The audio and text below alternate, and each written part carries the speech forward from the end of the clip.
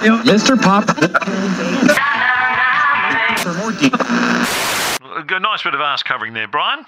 Well, it's a great arse. It's a pity to cover it. This is Rock and Roll, your weekly shot of sport and music with Kevin Hillier, Brian Mannix and Mark Fine. Plug yourself in while you're doing it, Brian, can you? Oh. I don't know. We'll see how we go. We'll see what the energy levels are like by the time we get about halfway through the show. Welcome, everybody, to Rock and Roll. My name's Kevin Hillier, with me, Mark Fine, Brian Mannix. Hello, boys. How are we? I'm well.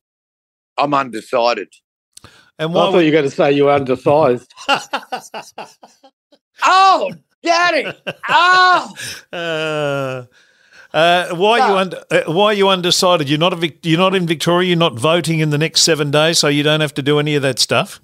No, but I would be recommending everybody. Look at my T-shirt. I was about to say, what? Oh, that's the Ian Cook. That's the Cook saga. Yeah. So this guy got screwed.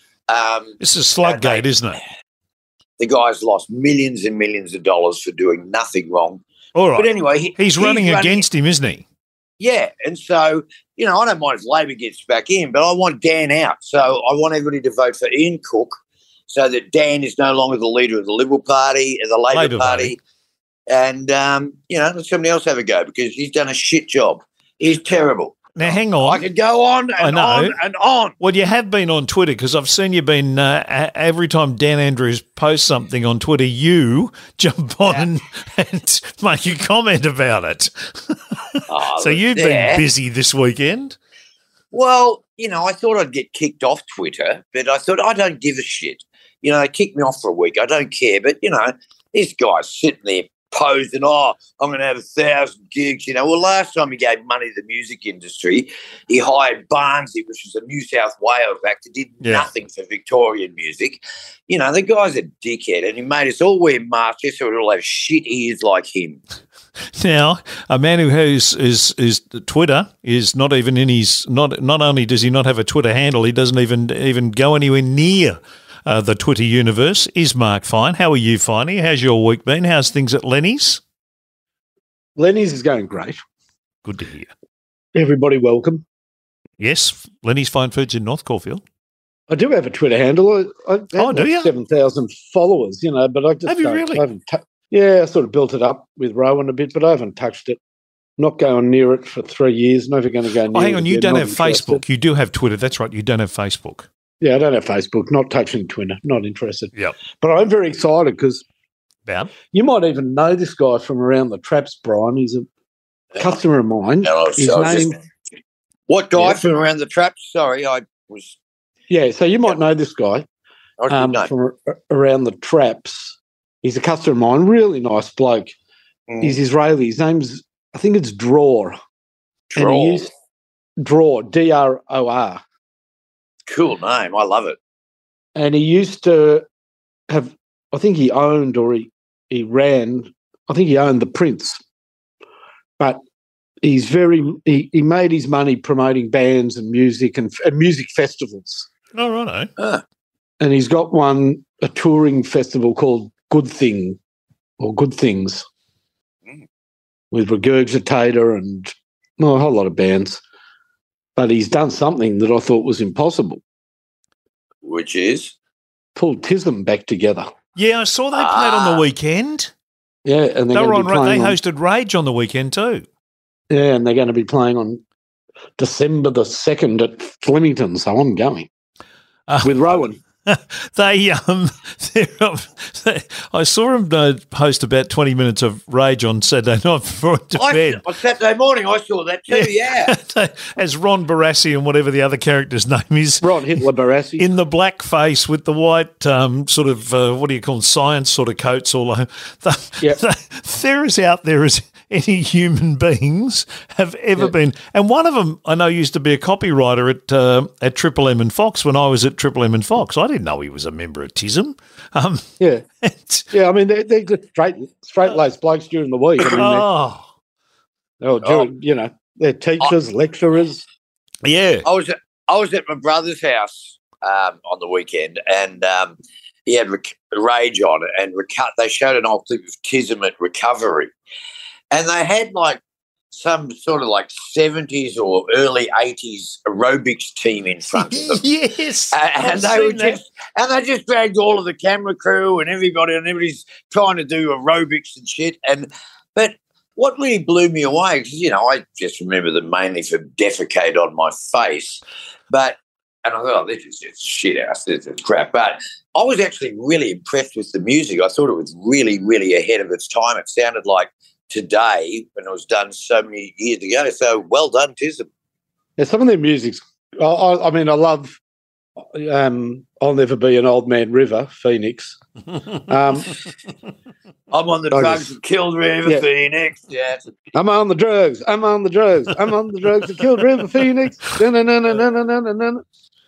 You know, he's on the floor in his death throes. I said, I'll have one of those. They're very good lyrics. I think that's when I saw that clip of him on Recovery, was when the last time you mentioned him on the show. I went and had a look at about 5 or 6 different bits and pieces and concerts and stuff they've done. They're very, very entertaining. But Thunderbirds Are Coming Out is a great film. They're good. That's when there's like 15 different bands miming their songs. That's right, yeah. Is that the one where they go down the line? It looks like it was shot in like a warehouse outside a warehouse somewhere. Yeah. Like a parking bay for trucks or something. Correct. Yeah, that's exactly right. Yeah, that's brilliant. That's really, really clever. Yeah, very funny. Very good. Oh, and great song, but really well done. The whole way that it goes through the 25 or whatever it is, different things, is really clever. Yeah, they're good. So how did he put them back together? Did he get them to go back together again? Because I thought they were never going to. Yeah, they said they were never going to do it. I don't know. I guess every muso, no matter how much they say no, has that itch. Yeah. Yeah, you're right. And as they said, because they're sort of in costume, you can't tell how old they are. And as they pointed out, we were in shit house shape at the time, so it's not like our bodies look any worse, because we were shit then and we're shit now. Well, I tell you what, the other morning, after Tism came on, the Cosmic Psychos came on, and I've never seen the Cosmic Psychos. They're playing as well on that December 2nd. Oh, right. Well, the lead guitarist, he looks like he'd be more at home at a TAB having a friggin' schooner. He's got his shirt off, he's got his big fat gut and man boobs, and he's just rocking. And I thought, this is really cool, you know. And they all looked really old, but they're just rocking. And I thought, and the fact that he took his shirt off and he's got the guts hanging, I thought, yeah, rock on. It was really good. I like fat guys playing guitar. Who else is on this show, Finey? Anyone else? There's like 30 acts. I can't remember. It's one of those days. Oh, right. Yeah. There unfortunately 35,000 people there. There was unfortunately. Are you going? Yeah. I'm going to go. There was unfortunately a couple of those big concerts like that this weekend just gone in Victoria, where the Crowded House one down at Mount Dunedin finished up being a bog. It looked more like Woodstock in 1969. They had bloody 4-wheel drives bogged everywhere. And the other one I saw was, I think it was at Werribee, at the mansion at Werribee, the Susie Quattro one, the Electric Day one or whatever it's called, that with John Stevens and all those people. Yeah. That was pretty wet too. So unfortunately, hopefully they get a good day. Yeah, and I didn't even know it was a major night, but I just said to Nat, we weren't doing anything Saturday night. I said, let's go to the Trot in Melton, which is a long way away. And there were 8 Group 1s? Yeah. But, we only saw 2 races because there was like a 1-hour delay. With the rain. Oh, it was coming down. I felt so sorry for them. It was free entry, free rides for the kids, pony rides, a carnival. There was a DJ. There were food trucks. And when we got there, it was packed. We had to park out in some back oval. I thought, this is great, The rain came horizontal and everything, all the food trucks, everything packed up and left. 1 minute it was packed, and then it was all done and dusted. It was really unfortunate. That's terrible. Oh, hang on, just a quick, Brian, can you give us a weather update from where you are, please? Oh, look, it's cooled right down here now. It's probably about 25 degrees. Oh, you're kidding. It's night time. I'm wearing an vote Ian Cook T-shirt and shorts and thongs. I've been for a swim, and I was in Melbourne this morning, and my God, I love it when I come to Melbourne and you just go, yep, I made the right decision moving. It's just, the sun was hot, the wind was cold, it rained, it hailed. It's like, for God's sake.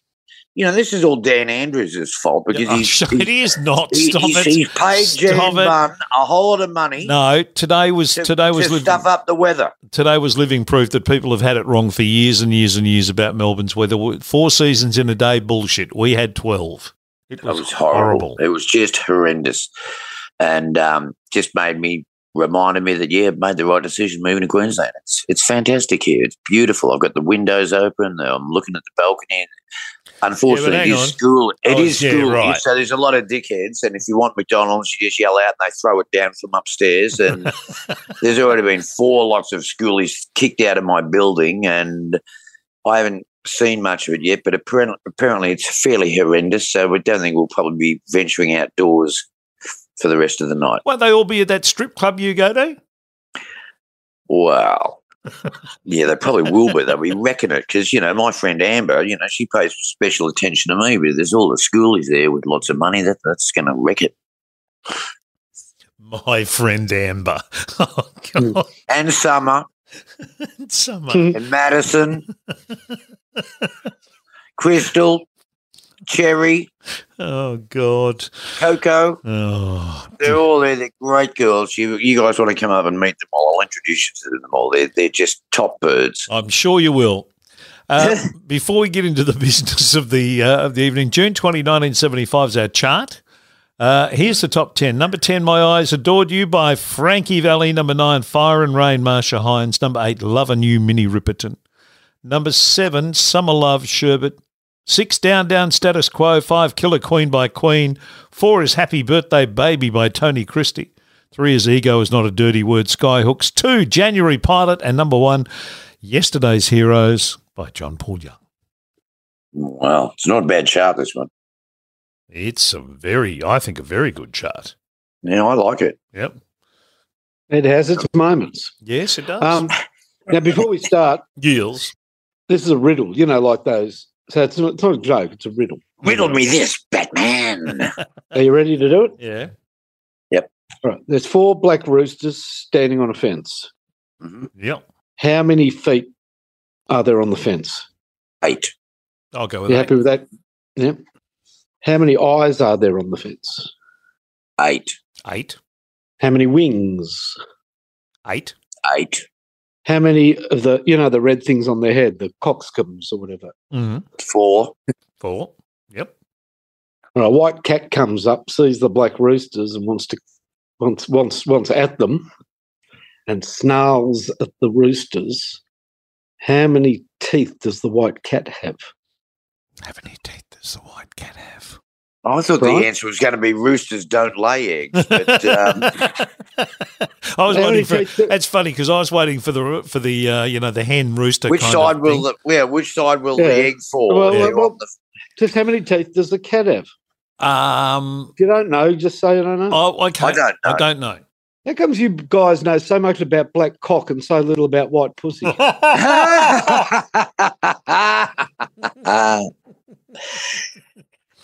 Yeah, that's a bit of a concern, actually. My 15-year-old daughter told me that. Oh, charming. Harper. Oh, get her on TV. That's fantastic. Money for the education's going well then? Yeah, correct. Hanging around with all the right crowd? Yep, private school education, that's what you get. Yes, it is. Actually, I was having that conversation with someone on Saturday night about all that. So Schoolies Week is underway in Queensland, so we know that. That's one of the top ones. Election Week is underway here in Victoria. Have you voted yet, Finey? No. No? Are you going to? My seat's a waste of time. I'm not going to vote so I don't get fined. But yeah. I'm in the worst seat in Melbourne. What seat are you in? I actually have to check which one I'm in because they've rezoned my area and added an extra seat, and I'm not sure if I'm in it or not. I'm in one of them, but I'm not sure which one I'm in. What seat are you in? Melbourne. Oh, is that the Greens? Yeah. Yeah, that's Adam. Is that Adam? What's his name? I don't know what it is, but I don't like it. Yeah. Okay. What a waste of a vote. Fair enough. What do you mean? Oh, the Greens. They're just... Oh, sorry. I thought you had a crack at finding. No, the Greens. It's like, Well, what do they do? They get the deciding vote on things about the economy. They got no idea about the economy. Yeah, but Brian, people are sick to death of the two major parties, and they're looking for something else. And there was a time there about probably 5 or 6 years ago where the Greens looked like it might have been something of an option. But the problem with the Greens is all their policies are idealistic, impractical rubbish that people vote for, knowing that they can never actually put it in power, but people like to, feel better about themselves and pat themselves on the back for doing something about the environment by voting for somebody or a party that's never, ever going to be able to implement the totally financially reprehensible ideas that they've got. It's all well in theory. They're just an ideology. They're not in practice a party. Yeah. They're just trouble. They're just, obstructionist. I think that's the best description I've heard of the Greens ever, Finey. Well done. They're obstructionists. They're obstructionists with no chance of actually doing anything constructive. And it's all ideological, which is fine. People love all those ideas of, if you could enact those ideas and not impact on the country's financial situation, For some people that'd be heaven on earth, but it's just simply impossible. I mean, close down every mine, every industry, every fishery, every car, every this, every that. It's not possible, but you can vote for them if you're a dreamer, or of course, which is why they do so well in seats like Melbourne. If your own life is careering out of control, vote for them, because let's everybody's life up. Well, they're virtue signalling bastards that, it's like what they're proposing is a bit like trying to drive a Cessna to the moon. We don't have the technology in the Cessna yet. But I was driving down to Warrnambool the other day, and they've got all the big windmills up there, the big thing, making China more money. So there's must have been 40, 50 of the bastards. Not one of them was spinning. And is that possible? There's no freaking wind. It was doing nothing, just making the landscape look like shit. And are they turned off, or are they just? What's the story? I just don't think there was any wind. And okay. There was like 40 of these freaking things, and we're sitting there and I go, look at this. None of them are even moving. And we were laughing our heads off. Well, we weren't. We were concerned about the future of Australia. But do windmills actually work? Because on the way to Melton, right near Melton Racecourse, there's some reception centre called the Windmill. Well, now I'm telling you, when we went to Melton, it was that windy. I mean, the witch from Wizard of Oz came blowing across our windscreen. It was as windy as I've ever seen, and that windmill wasn't working. And I think I've got a feeling that reception centre, the Windmill, is just. It's a front. It's just it's a giant brothel or something. That's not a real windmill. Isn't that a winery? Isn't that the Witch Mount Winery that's got the big windmill there somewhere? I think it's not a windmill. It's a pretend windmill. Yeah, not a real one.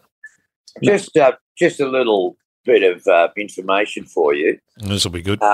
For America to go totally green. They'll need 539,000 square kilometres of windmills, and that's pretty much the size of a couple of states. So I don't know how you're gonna do that. Trumpy can do that, can't he? If Joe can't do it, can't Trumpy do it? Oh, Trumpy will make it happen. Trumpy will just say, get stuffed. We're drilling some oil. We're finishing the pipeline. We're going to be energy self-sufficient. We're going to make cleaner oil and cleaner gas, and and then we'll sell it to the rest of the world. But, Anyway, now Trumpy will be good. He'll be all right. I don't think he'll get back, actually. I think Ron DeSantis or Kerry Lake will. I think someone's going to pull the political plug out on him, and that'll be the end of him. He'll just sort of float away. Like, you see those when you pull the plug on one of those inflatable things and they just sort of float off into the distance? I can't see Trumpy just floating off into the distance. Oh, I got a feeling someone will assist him to do that. It'll be one of those. Look, there's actually a sort of a parable, or I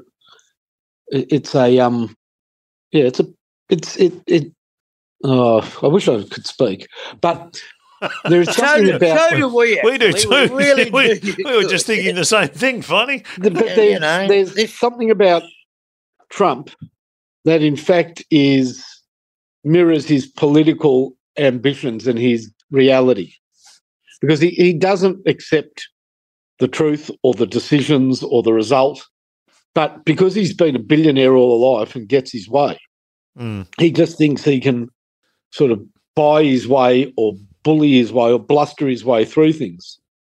I'm going to tell you something. Yeah. Donald Trump is bald. No, you mean that hair's not real? But I think Paul he refuses to accept it, and he's been able to sort of pay some version of hair to exist on his head. I think I'd like to have a good look at Paul Stanley in that regard from Kiss. And I'd even check out Alice Cooper and Mick Jagger. I know that Kiss used to wear hair extensions way back in the 70s. Oh, yeah. But I got a feeling, these guys in Kiss, they don't mind getting a bit of Botox and filler and facelift and all that shit. I saw a photo of Paul Stanley today, and he's got the curly hair going on. Yeah, I reckon his hair's full of shit. Yeah, I agree. Oh. Look, it was Ted Danson that proved that with enough money you can actually have a decent rope. Yeah. Well, we used to have a little sort of like a Jewish bit at the back, didn't he? Like, the Jewish hat. he had like a little bald spot at the back. Yeah. So he just had that bit to fill. Oh, not at the front, though, is he? He's a bit like Jared Healy. Isn't he like Jared Healy? Sort of like, all great at the front, but no party at the back. Male pattern baldness. It's a curse. I think we're all pretty lucky. I think us three are fairly lucky. No, I think we're all in the good part of that. But the beautiful thing about men is, and this is why, and I don't mean to upset the girls, but girls are never going to be as comfortable with themselves as we are. You can be a fat, bald bloke walking down the street, and you still think that you're gorgeous to women. Girls don't think like that. They think, I'm a little bit overweight and, my hair doesn't look really good. I need to get it done. But guys, if someone with songs, big fat gut hanging out, yeah, chicks will dig this. That's how arrogantly stupid we are, and I love it. You don't reckon blokes aren't as equally obsessive about their appearance as women are? They're not to the same degree. I am, but I don't think most blokes are, no. Yeah, okay. I am. I'm getting tatted up for a reason. Hey, look at the body work that's going on, ink work that's going on the fine body machine. Yeah, well, anything to distract from your face, and I totally get that. I'm going again this Saturday. Goodness me, you are getting a lot of work done. People go, why are you getting it so quickly? Because you're old. You know what? I ain't getting any younger. Yeah, well, that's right. And I've got a plan, and the plan requires regular tattooing. Fair enough. Till I get, till we get where we're going. I heard this one's the biggest one of all. Which one? The next one coming up. Oh, okay. Your back? Top third of my back. Ooh, wow. I had a bloke I used to work with, very, very talented young man. You sounded like you're in the bottom of a well, Brian. Sorry about that. I worked with this bloke at Sportsbet called Max Price, and brilliant cinematographer and film editor and stuff. He's great. Anyway, he decided he'd get his name tattooed on the side of him. So he had Price written down his side. And then it's my good friend Simon said, well, shit, I hope you don't ever get a big love handle because it's just going to say prick then. How old was he? Oh, he was only about 20. So, Max. Do you want a story about Max? He's a great guy. Yeah, I got him started. He's got ginger coloured hair? Yep. He's a good friend of Russell Gilbert's. Yeah. He's a good friend of I know him. So, want to hear a great story? Yeah, I do. You know his father, Kevin? Yeah, sells horses and stuff in Hong Kong. Yeah, he lives in Hong Kong. Oh, Yeah, he's David's. David's son, Max. Oh, okay. And his mum used to be a jockey. Yeah, Jenny. His mum rode Jenny Chapman. Yeah. Great couple. Yeah, Brilliant David Price, a mad Bulldog supporter. Yeah, he has the Bulldogs. Yeah, the colours, in the season trip. He had the horse named after Russell. Yeah. Oh, he's had plenty of horses. Yeah. Well, he made his mark in Hong Kong as a bloodstock agent because he bought their greatest ever horse and sold it to a Hong Kong guy. That's what he does. Silent Witness. Oh. You know, the superstar. It's actually a Tasmanian bred. It's by Earl Moxie. Anyhow. So its parents were brother and sister, I suppose. So Maxie was boarding at Caulfield. Yep. And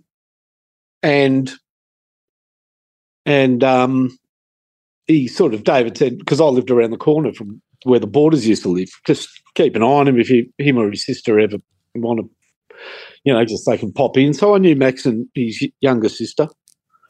I mean, Max always. I can't remember. She's a lovely girl. Yeah. I don't know what Max, whether he's still at whatever, but he always wanted to be in cinema. So yeah, he's got his own little production company, and he was doing stuff for Eddie Maguire for a while. Yeah. And Price is well connected. He went over there as a professional punter and was very successful. Anyhow, so one day Maxie, just out of school, and his mate go to Deal or No Deal.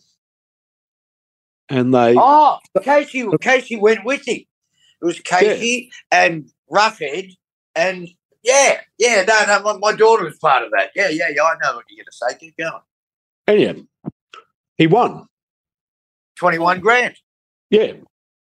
So Pricey rings me up and he goes, cocky little bastard, my son, he's rung up. Because he agreed to go halves with his mate. No, they went thirds. Or thirds or whatever. Casey got about 7 grand because they went in with the three of them. So they said, whoever gets on the show, we'll split it. And that was correct. Kind of the deal, yeah. Correct. So Pricey rings me and Gilbo up and said, fine, and this is perfect for you. Because he hasn't got his money yet. And it actually happened just before the summer break. Now, the rules in game shows are, till it's actually screened, you haven't won the money. Yeah, that's right. And if it doesn't screen, you don't get the money. Correct. So he said, ring him up, say you're from Channel 7, whatever, have a bit of fun with him. So I've rung him up. I said, hello, is this Max Price? Yeah. This is, I've made up a name. Stephen Connolly from Channel 7. Yeah, Mark, whatever. Stephen Connolly from Channel 7, head of light entertainment and game shows. Congratulations. Congratulations on coming onto the program and having a win. Must have been very exciting. Yeah, very exciting. I said, I've got some good news and some bad news for you. I said, look, he said, I'm going to be upfront with you. We're not actually going to screen the episode in which you won the money. And he said, what? He said, I've got friends involved. Everybody's people, we're expecting to be paid. I said, hang on a second. It's not all bad news. I've got some great news. Next year, the show's being reformatted. The top prize is $150,000, and I've got you tickets to the first screening. You could get selected again. Oh. He goes, but that's not what? I don't get anything. I said, you've got those free tickets, Max. Now, don't complain. And about 10 minutes later, Pricey rings back and goes, oh, for fuck's sake, the kid's almost suicidal. Ring up. I said, I told him I'd set it up. He doesn't believe it. For God's sake, Finey, ring him up and tell him that you were the bloke behind it. So I rang back, Max, this is actually Mark Fine. Beautifully done. Yeah. No, I think Casey got $7,000 out of that. So yeah, so I'm glad. I like when a story is heard from both ends. That's very good. Yeah, no, it's yeah. I remember because they were both working at Sportsbet with me, and Casey comes and says to me, me and Max and Roughhead are going on, deal or no deal. Really? Yeah, okay. So yeah, we're going to do this, and then Max, he's charming, and he's the sort of bloke you want to have on camera. Like Casey'd be all right too, and Roughhead, well, not so much, but. Yeah, and I thought, oh, yeah, okay. And then he got on and they won, and it was great. It was a really great time. A really good little thing. Yeah, there you go. And is there an adjunct to the story where he rang his dad, got a tip for a horse and turned it into $100,000? No. Okay. No. Smart more boy conservative than that, young Max. Yep. Smart boy put the $7,000 in the kick and went, no, off you go. I've done well. Yep. No, there you go. Very good. Yeah. All right. Feel good story. It's all flowing really well tonight. Tattoos and the Max Price and Deal or No Deal. There's your 6 degrees of separation type thing going on between you two. Oh, yeah. It's totally seamless tonight, Kev. Is that right? Oh yeah. Let's see if we can put a truck. You are correct. It does seem less than last week. Any interest in the one-day internationals between Australia and England? Speak now, forever hold your peace. 0. Yep. Meaningless piffle. Well, why is there so much? We've just come off the back of a T20 World Cup and we go into a one-day international series against England. Why? But hang on. There's good news. Mm-hmm. We're about to embark on a test series against West Indies, who had their T20 dream destroyed by Namibia. Yes. Yeah, there'll be a test powerhouse. That'll bring back the memories of the great old days of Greenwich and Haynes and Richards and Lloyd and Roberts and Holding and Marshall. This will rekindle those good old days. I'll tell you a little story about the West Indies. My dad, who was not a racist man in any respect, he used to teach Italians how to speak English, and he was very good like that. But around the house, he'd just say whatever popped into his head, a bit like myself, say something to offend everybody. And he'd be watching the West Indies play cricket, and say Viv Richards goes out, and he'd go, "That's it, on your way, darky." It's just like, oh, Dad, you can't say that, but it was a joke, It's like, he had no racism bone in his body, but it just became this running gag. He'd go, "That's it, on your way, darky," when they got one out. Anyway, my nephew Brock went to the cricket with his grandma, and it's West Indies, and somebody goes out, and Brock's about 9 or 8, and he just thinks it's okay to go, "That's it, on your way, darky." Oh, didn't go down too well. Oh. Poor grandma was most embarrassed, and funny though. We don't know where he heard that. Mr. Mannix says it all the time. Oh, look, my dad used to wear, if he was watching the tennis, he'd have a tennis hat on. If he had the cricket on, he'd have a terry-toweling hat on. Oh, God. Well, he was very funny, my old man. Yeah, he was a slapstick comedian, you could tell.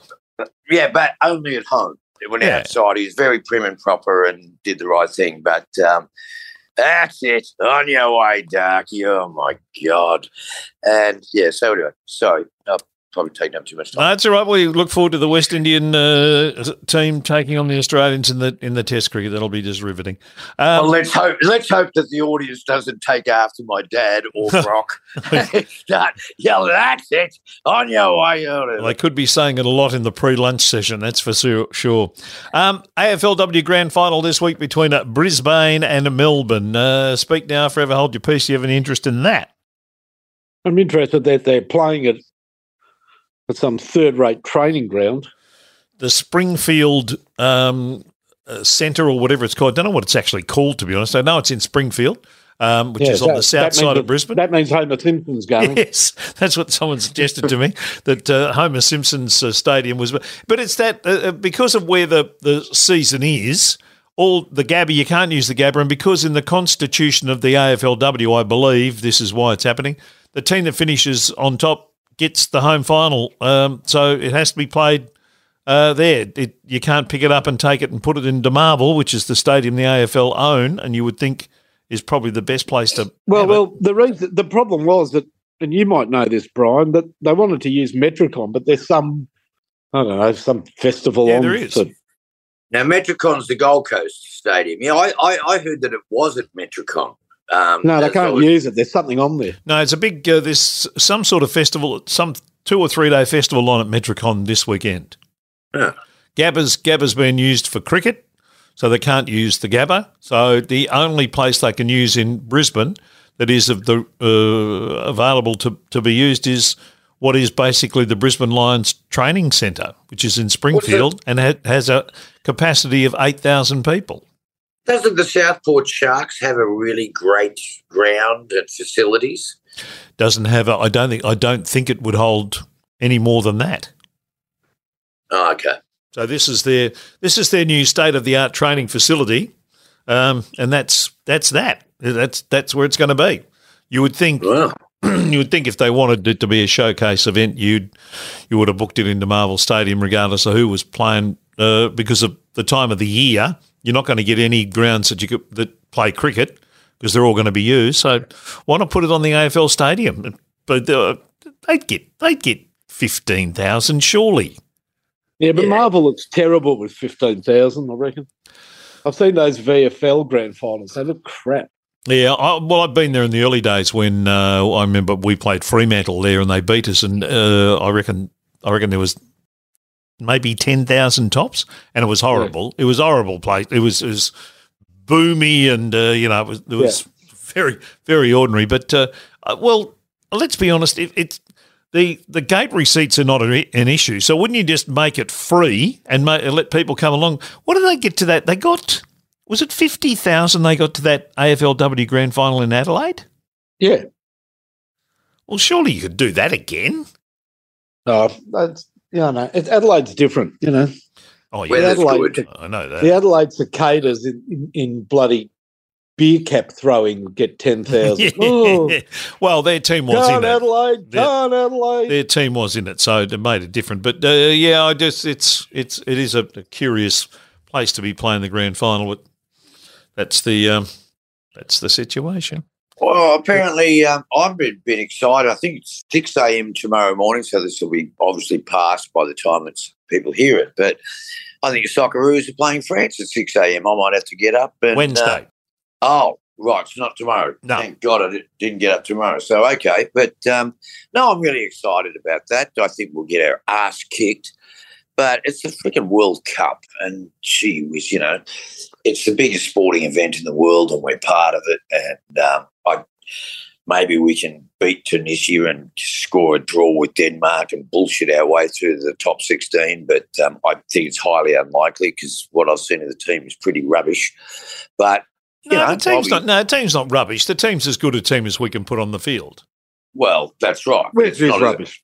It's not as huge as rubbish. It's not as good as what USA, Italy, France, Brazil, Germany, Netherlands, or anybody else will put on the field. Well, you're saying we'll beat Tunisia. Well, Tunisia is, I think, ranked 32 or something, and we're 38 or something like that. So we might go without in straight sets. But I'll be keenly watching because I love the World Cup, and I would probably go on to this one because I want to go to a World Cup before I die.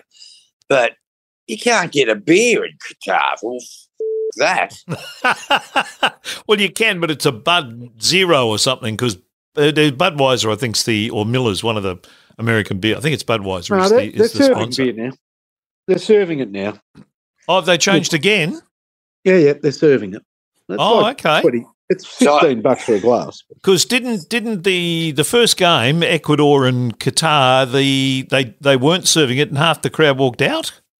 Mm. No, they weren't serving it because it was a Qatari game, and half the crowd walked out because they were Qataris and they were losing 2-0 after 30 minutes. Oh, they should never have got this World Cup. They've had the Qatarists. when we talking about this the other week, the guitarists, weren't you saying the other week that there's totally f***ed up the English Premier League because all the players have got to go and play for their country, and normally it's held in June or July. Yeah. Yeah. It's only on this time of the year because it's too friggin' hot to run it in June and July in Qatar. Yeah. Well, apparently there's a good documentary about FIFA's corruption, and That'll go for 3 weeks. yeah, well, I keep falling asleep while I'm watching it, but USA had the best bid and they didn't get it. It was totally corrupt and bullshit, allegedly. Don't want to get the show sued, but it's total bullshit. But if it was in some other country, I probably would have gone because I really love soccer now that I've got the hang of it through PlayStation, and unlike the Olympics, it's like everybody's playing the same sport. Yep. There's 192 countries that play this game, and it's even just to make the World Cup is a really big deal. So. Well done, Australia, but I think you're going to embarrass yourselves. No, they won't embarrass themselves. I don't think they'll embarrass themselves. They're not. We're not in the top 16 in the world. That's pretty obvious. And this side might not be as good a side as previous sides that we've had, but it's the best side we can put on the park. So you go with that. Yeah, okay. The A-League's getting better. I think the quality of the A-League is getting better. I don't know. Every time somebody gets good, they get drafted over to the Championship League or that's good. Or Italy. That's going to make our national team better. Oh, great for our national team, but I don't know. I reckon the A-League's dropped right off. I thought we were all pretty excited about it when it first started, and that first grand final with I think Melbourne Victory won it. It was chock-a-block and it was great, but I don't know. Sydney won the first one. Oh, did they? Yep. Oh, well, Melbourne won the second one or whatever, but it was chock-a-block anyway. It was great.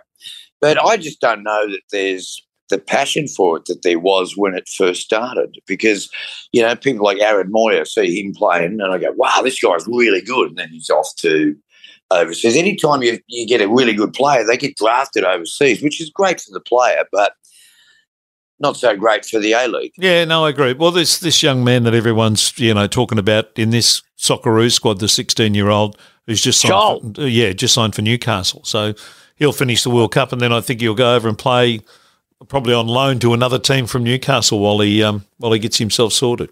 So he's a gun. I was really impressed when I saw him. Yeah, he is. Yeah. It's like he's not safe. He's just, I'm going to take the game on, and he's got a bit of Maradona about him. I reckon the way he dodges players and keeps the ball going. He dodges 3 players, has a shot at goal. God bless him. I hope that's the similarity between Maradona finishes there. What was Georgie Best's thing? Where'd you blow all your money, George? Well, women, and drinks, and the rest of it I just wasted. Yeah. God bless him. Yes. He certainly did know how to party, that boy. He was the best. Well, he burnt through a couple of livers, I do believe. His own and I think 1 or 2 after that, didn't he? So World Cup, Finey, I know you're a student of the game, even though you're a West Ham supporter. You're a student of the game. Who wins the World Cup, do you think? Can France win it? No. No. No. Brazil? Yep. The Poms? No. No. Brazil or Argentina? Okay. Playing who in the final, do you think? What about Portugal? No. That's Ronaldo, isn't it? Yeah. I'm going to go for it. I'm going to go for Brazil-Denmark final. Oh, wow. Oh, God. They're in our group, aren't they, Denmark? Yeah. I was hoping we'd get a draw with Denmark, and that was the only way we'd get through. But I sounds ominous. I like Denmark because Christian Eriksen's playing for them, and I like him. Good Spurs player. I like his photocopiers. Well, he was the one who died in an international game for Denmark about 12 months ago. Yeah. Died on the pitch. Yeah. Bang. Wow. Brought back to life, and now he's playing again and playing in this World Cup, which is quite an amazing bloody story when you think about it. Yeah, good. All right. Anything else anyone wants to put on the table before we go to our chart from June 20, 1975? No. Mulgrave residents vote in Cook rather than Dan Andrews and go with Socceroos. And I'm done now, Kev. You are? Okay. Yep. The only black armband I wanted to mention was very sad. Robert Clary died at the age of 96. LeBeau from Hogan's Heroes, the last surviving member of the major ensemble of that show, and he was for many years on Days of Our Lives and I think The Young and the Restless. So LeBeau passed away at the age of 96. He had an amazing life story, Robert Clary. He was a Holocaust survivor. Yeah, he was, yeah.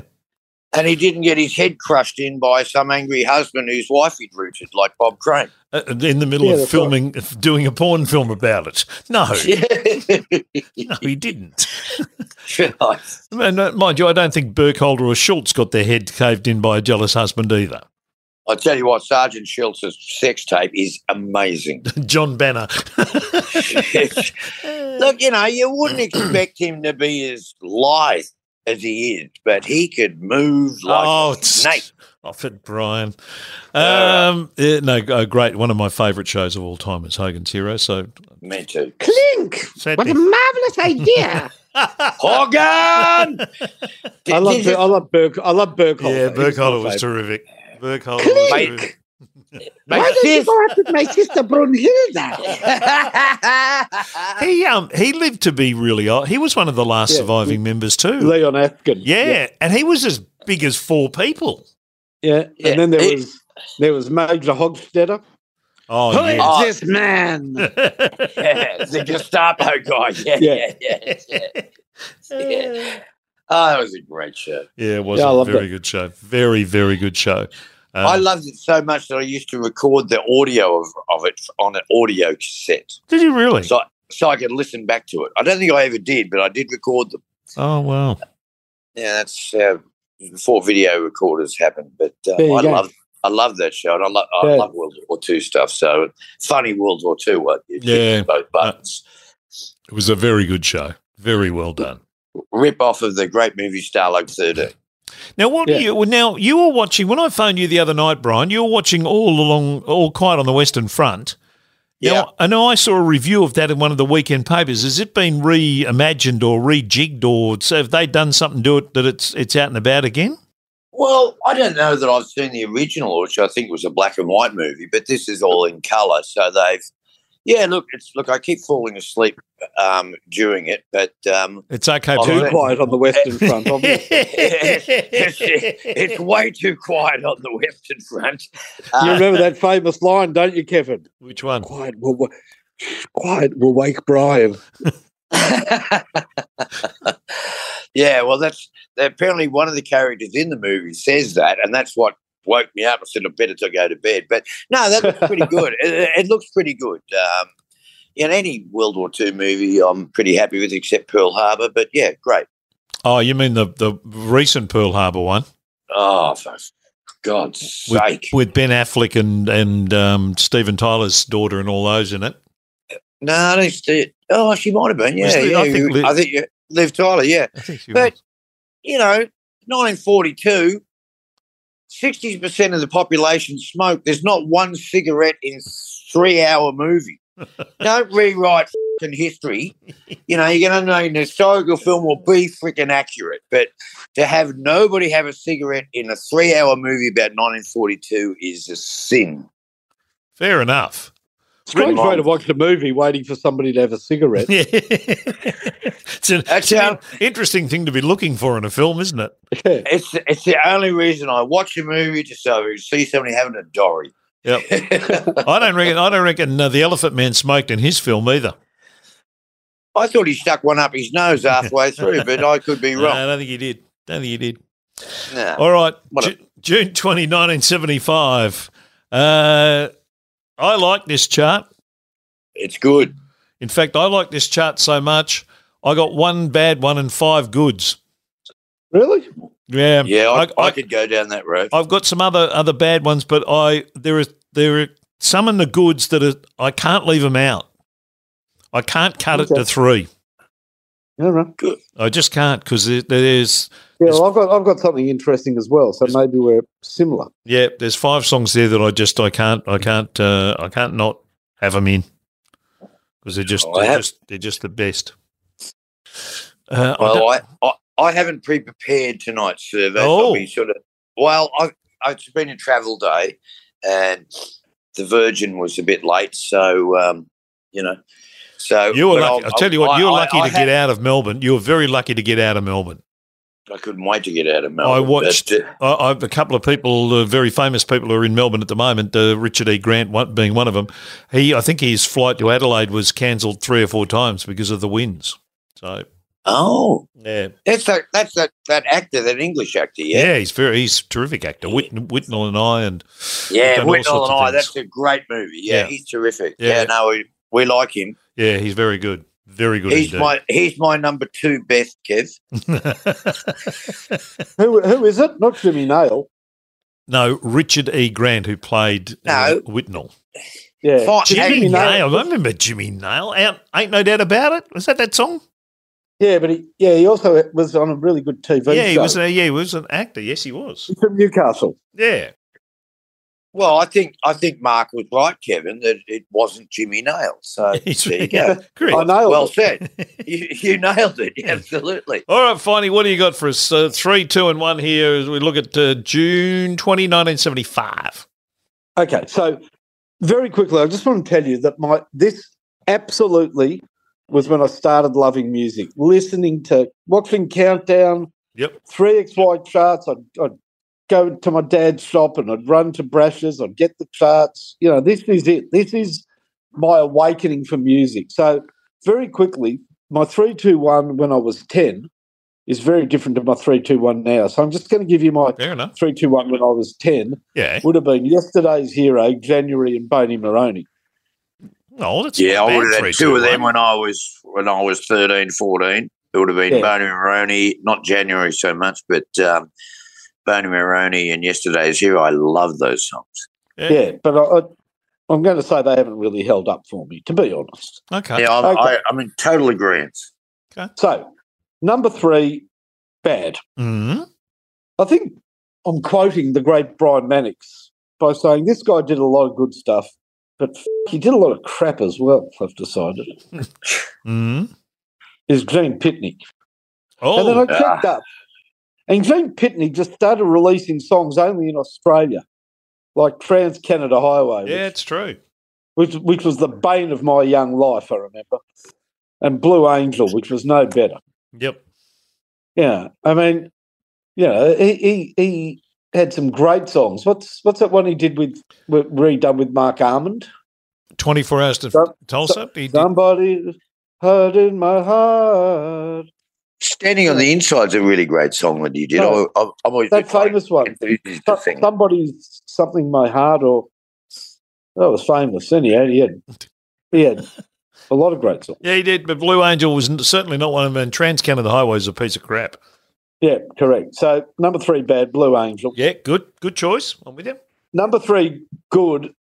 I feel bad because I know that you guys will love this song, because you love this bloke, but actually I really like this song. It's probably there's a couple of songs I liked of his, but I love One Man Band. Oh, Leo. Yeah. Good song. I think that's a really good song. So that's my number 3. Yeah, that's a really good choice. He didn't make it into my 5, but he was on my list. Certainly on my list. I loved that Just a Boy album and that early stuff for Leo's. I thought it was terrific. Right, O'Brien. Well, I'm a little bit like Finey here in that songs that I liked when I was, say, 12 or 13 from this chart, I think are just shithouse now. And so my number 3 worst is going to be number 35. Rack off Normie, you and your mates. Yes. This is a celebration of everything that was really bogan about Australia. And at the time, I thought it was great, but Did you? I just don't. I don't think it holds up to the test of time. Yeah, Maureen Elkdale. Well, it was the female answer to the Newcastle song. Yeah, that's right. Yeah. Exactly right. Which, I think Bob's. Which I think that's in the chart as well. Yeah, it is. Bob's in here at where is he? Bob Hudson at number 20.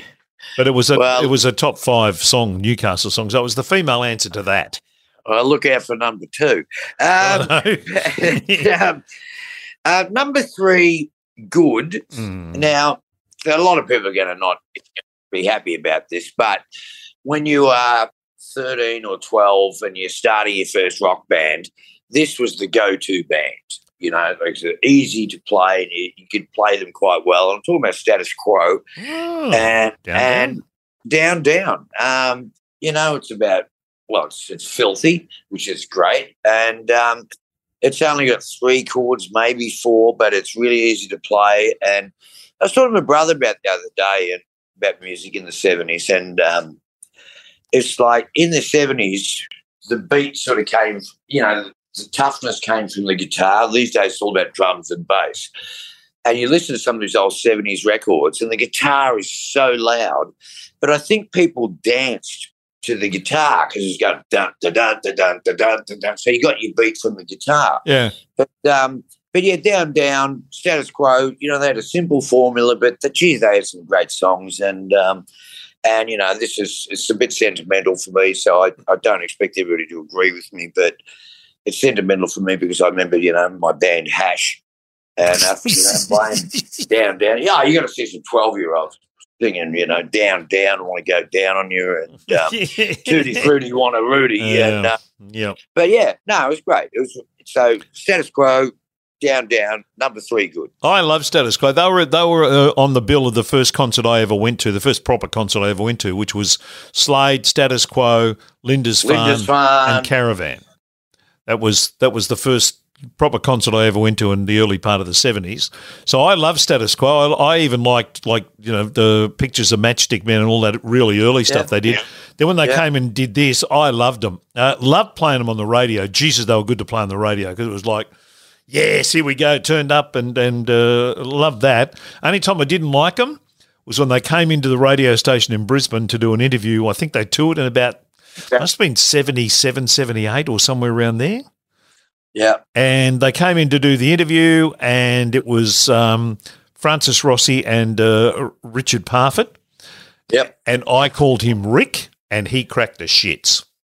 Oh, really? I called him Ricky. I called him Ricky, actually. I said, Francis Rossi and Ricky Parfitt, and he cracked the shits, and we went played the first song, and then the tour person came around and stood behind me and pulled my headphones off the back of me and said, don't call him Ricky. And I looked up, and he's looking at me because he knew I was getting the message, and it was like, so there, smartass, don't call me Ricky. I was like, oh, okay. That's a bit tricky. Yeah, it was a bit. Week, isn't it? It was a bit. I thought it was a bit, you know. I was. They didn't sing on the what's the English Feed the World thing? Feed the World, don't they know it's Christmas? Yeah, the Bob Geldof thing, Mid-Year thing. Yeah, because they got there early and they were so freaking pissed by the time they were recording that we're not using you blokes. But they opened Live Aid with Rockin' All Over the World, which was a great way to start it. Yeah. Okay. Yeah. Well, so I did. I love Status Quo. They're not in my. They didn't make it into my 5 good ones and my 1 bad one. I'll hold my 1 bad one. I'll go with my 5th in my goods. Loving You, Minnie Riperton. I just reckon it's a beautiful song. I think she sings it so well.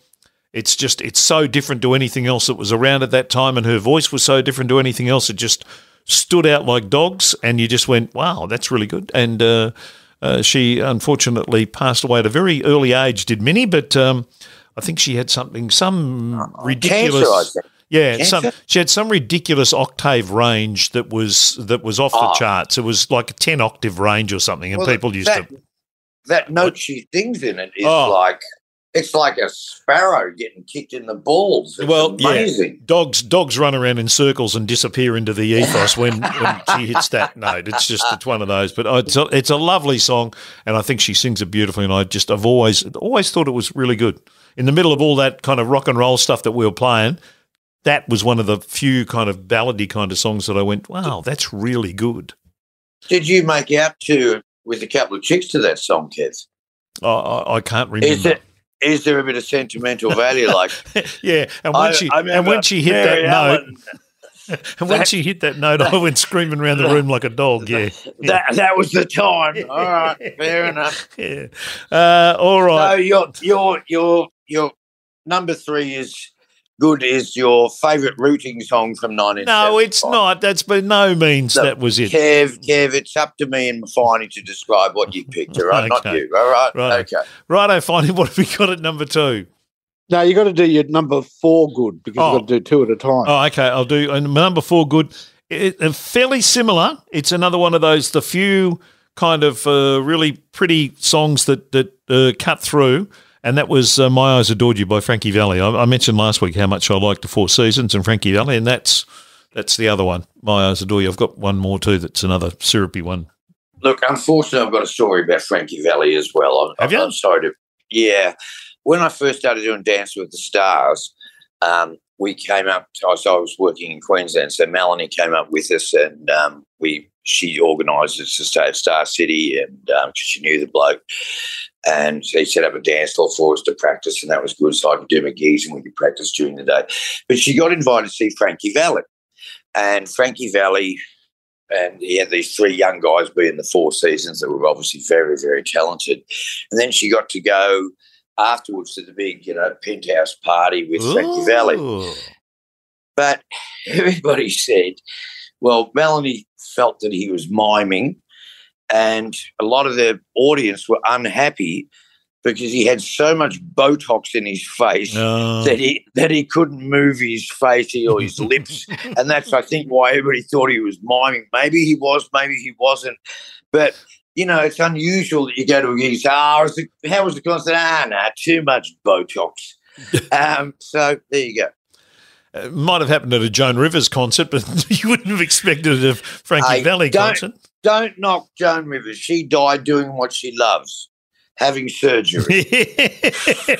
I shared a stage with Joan Rivers once.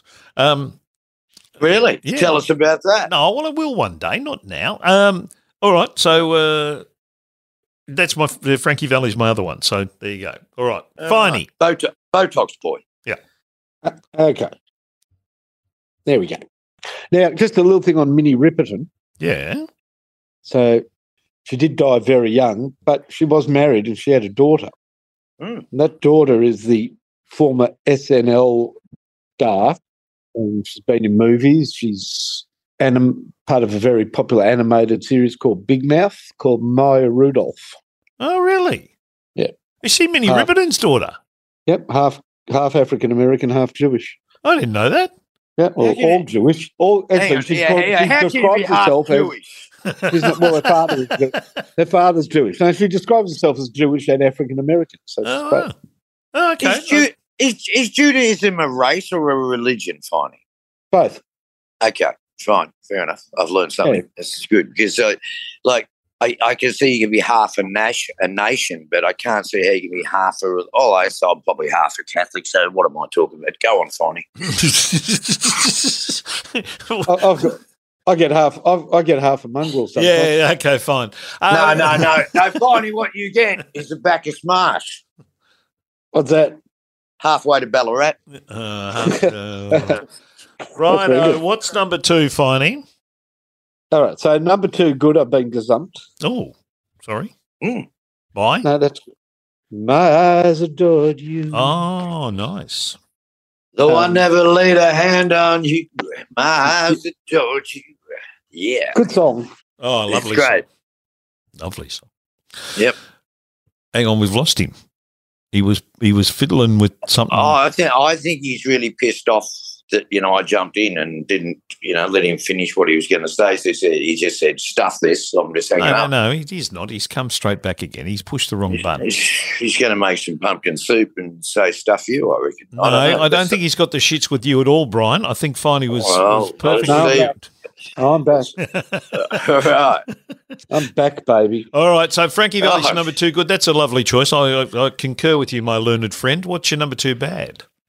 So, they say if you ever hear Maureen McGovern, you're about to die.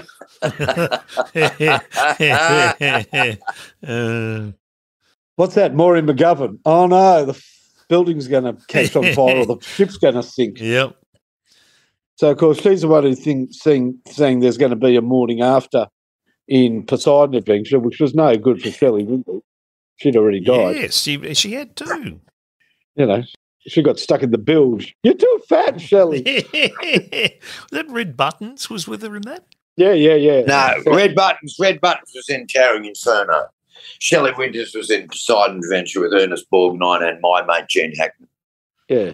Yeah. But, couldn't fit through, but she did plug the leak for a while, which was very, very, decent of her. Yeah, she do. Yeah. So those songs, are just the worst songs. We May Never Love Like This Again. You're about to get roasted alive in a building, but don't worry, Maureen singing. Dead set hopeless. Yeah, anyway, no, that's I agree. my number 2. Yeah, no, very, very forgettable song. Brian. Okay, let me tell you something. Mm. Hang on, I've got to remember what I was going to say. Roger Whittaker, The Streets of London. No, that's Ralph McTell. Ralph McTell. Well, that's even worse. Ralph McTell, Roger Whittaker would have handled it with more aplomb, but... Well, Roger would have whistled it.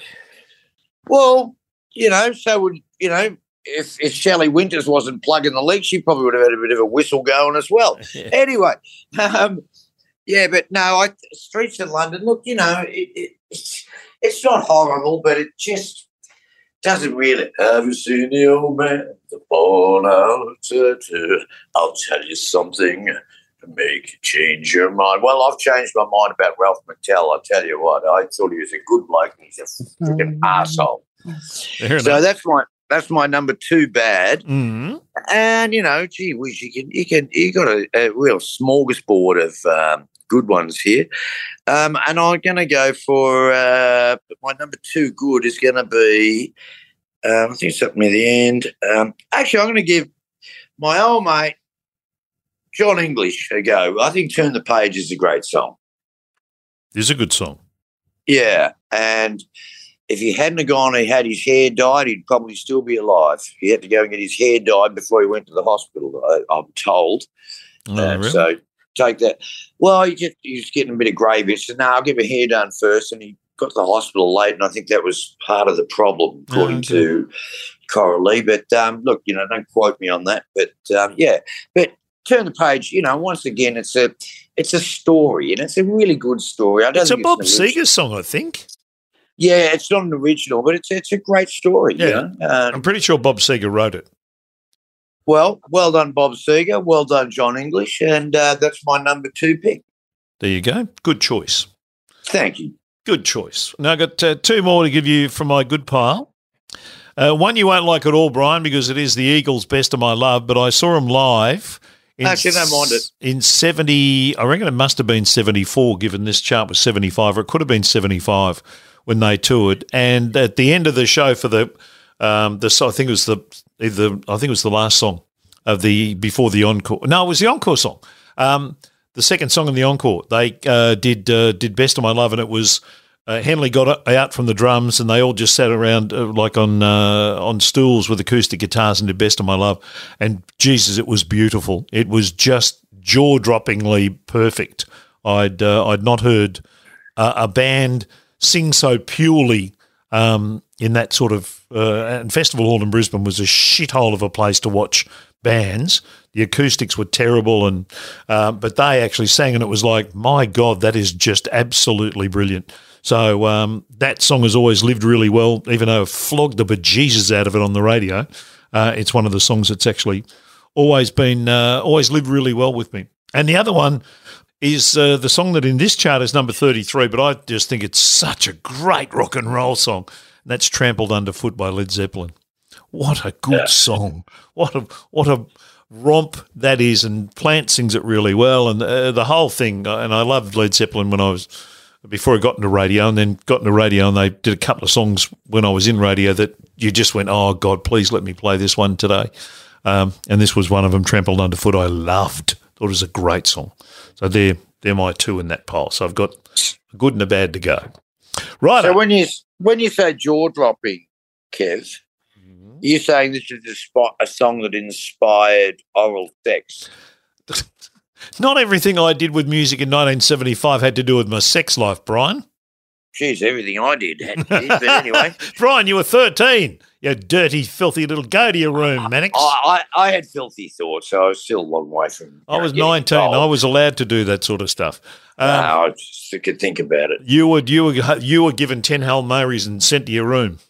Well, I liked my jaw-dropping songs, though. I thought, now I'm a chance. But anyway, all right. They were good. I thought the concert was really good, and I really enjoyed the concert. And then when they did this, I just thought, my God, they actually took it to another level for me when they played that.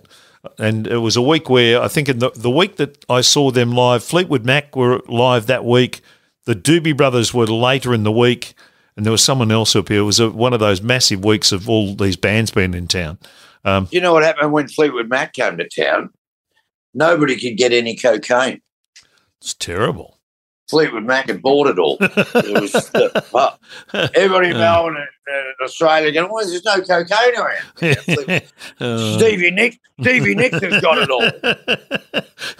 all. Which she well documents in her book, I'm told, along with everyone that she ever slept with. Righto, Finey. It's called Up My Arse. Not the book.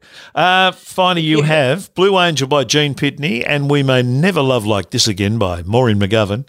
On the bad side, in case anyone was wondering. On the good side, One Man Band by Leo Sayer and My Eyes Adored You by Frankie Valli. That's a good list.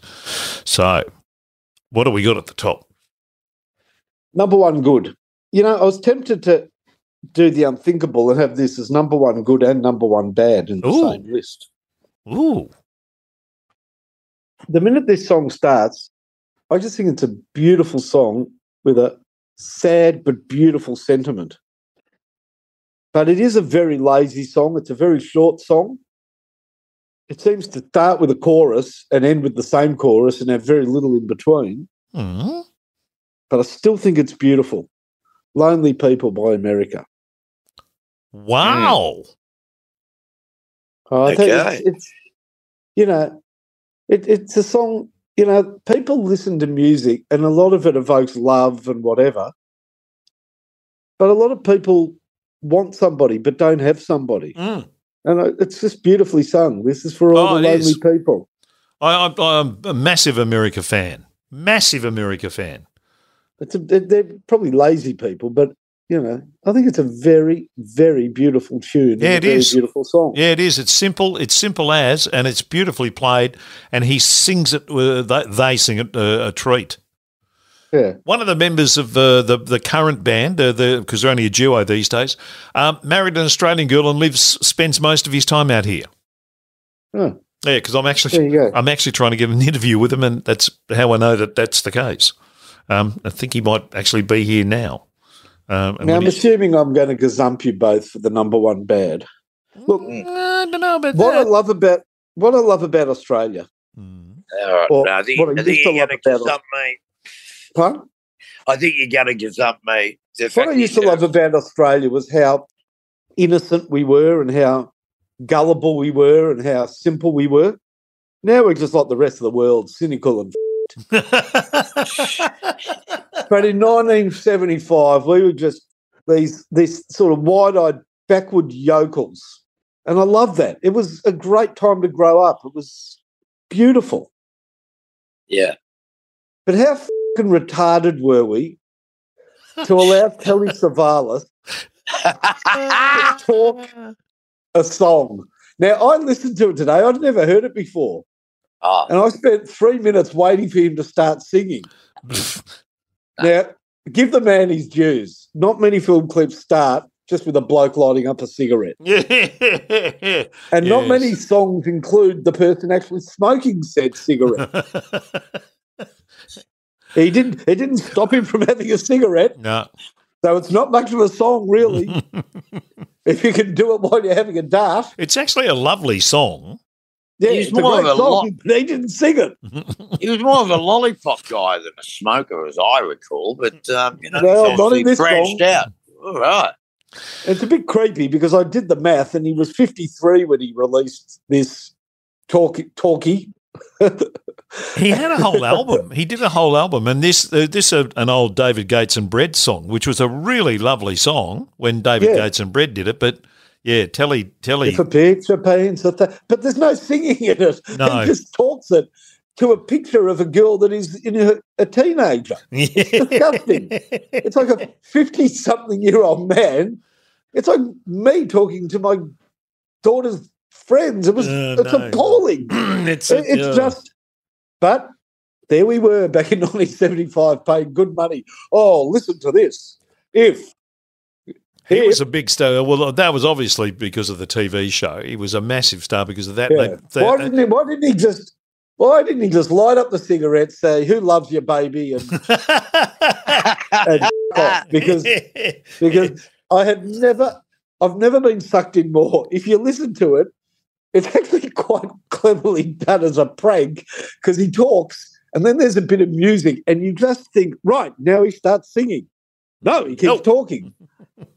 It sucked me in right to the end because I couldn't believe he never sung it. He just talked it.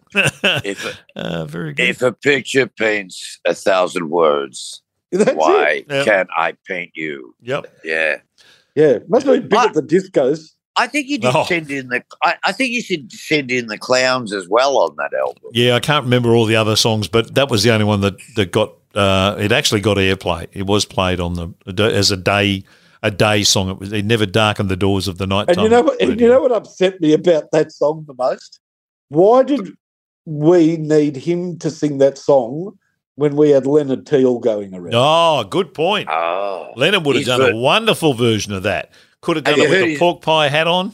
You heard his version of Stairway to Heaven. It's terrific. Teal. He did too, yes. Yeah, on that Stairways to Heaven album. Denton got him to do it. Denton did, that was a great album. He had a magical voice, Leonard Teal, for that sort of stuff. Yeah, man from Stubby River. There was movement at the station, so the word had passed around. Yeah, wonderful. Very nice. Telly Savalas from Old Regret.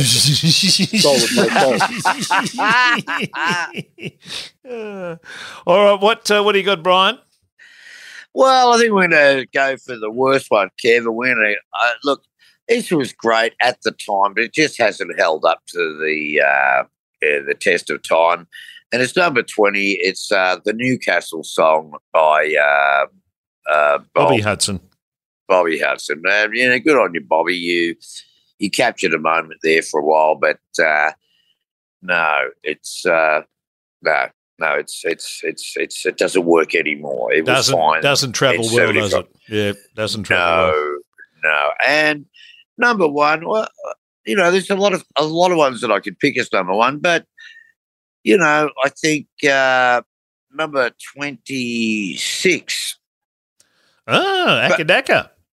Baby, Please Don't Go. Yeah, that was the first thing we heard from them, and it was like, wow, this band's exciting, and the guitarist is really good. That you hear the original, and the way they played is much, much better. Yeah. And that's my number one good, and that way nobody would be offended if I pick AC/DC as the number one song because everybody likes AC/DC, so I've just covered my ass. So there you go. Good on you. A nice bit of ass covering there, Brian.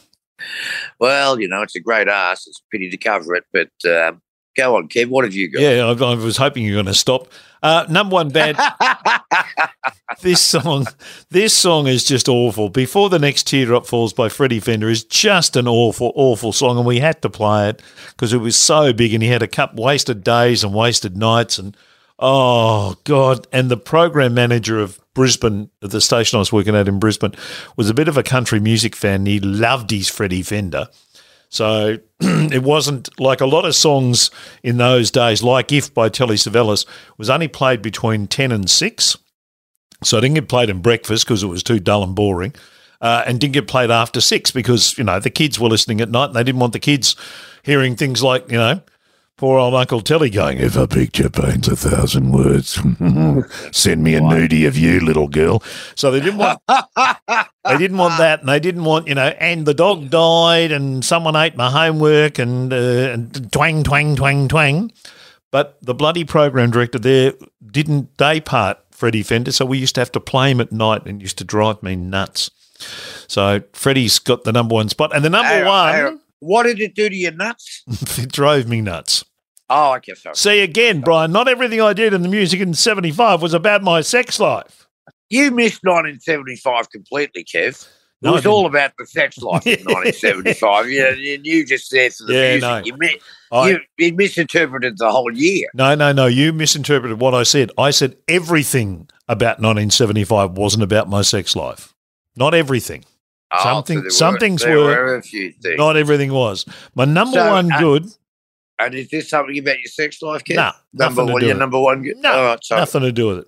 I'm going to be quiet now. I just think this song, I still like hearing this song. I love this band. I think this band were a really good band. And I've left Sherbet out of this because Summer Love was a good song. I've left Leo Sayer out of my list. I've left Kiki D's good song out of my list. I've left Hush out of this list. And I put Skyhook's Ego in because I just reckon that still is a great song. And I still really think they're a very, very good band. It was a pity that they didn't get some overseas success, but they're probably never going to because they're probably a bit too Australian, unfortunately. But never mind. But I loved them. I thought they were terrific. I must admit, I became good mates with Shirl, and he was a terrific fella in terms of generous human being. Yep. And he was good fun, and they were a good fun band. Very good fun band. So. And they were innovative, Kev. Nobody else sounded like them. I doubt on any Skyhooks record anybody even plays a chord. It's all riffs. Bongo and Red are just playing riffs.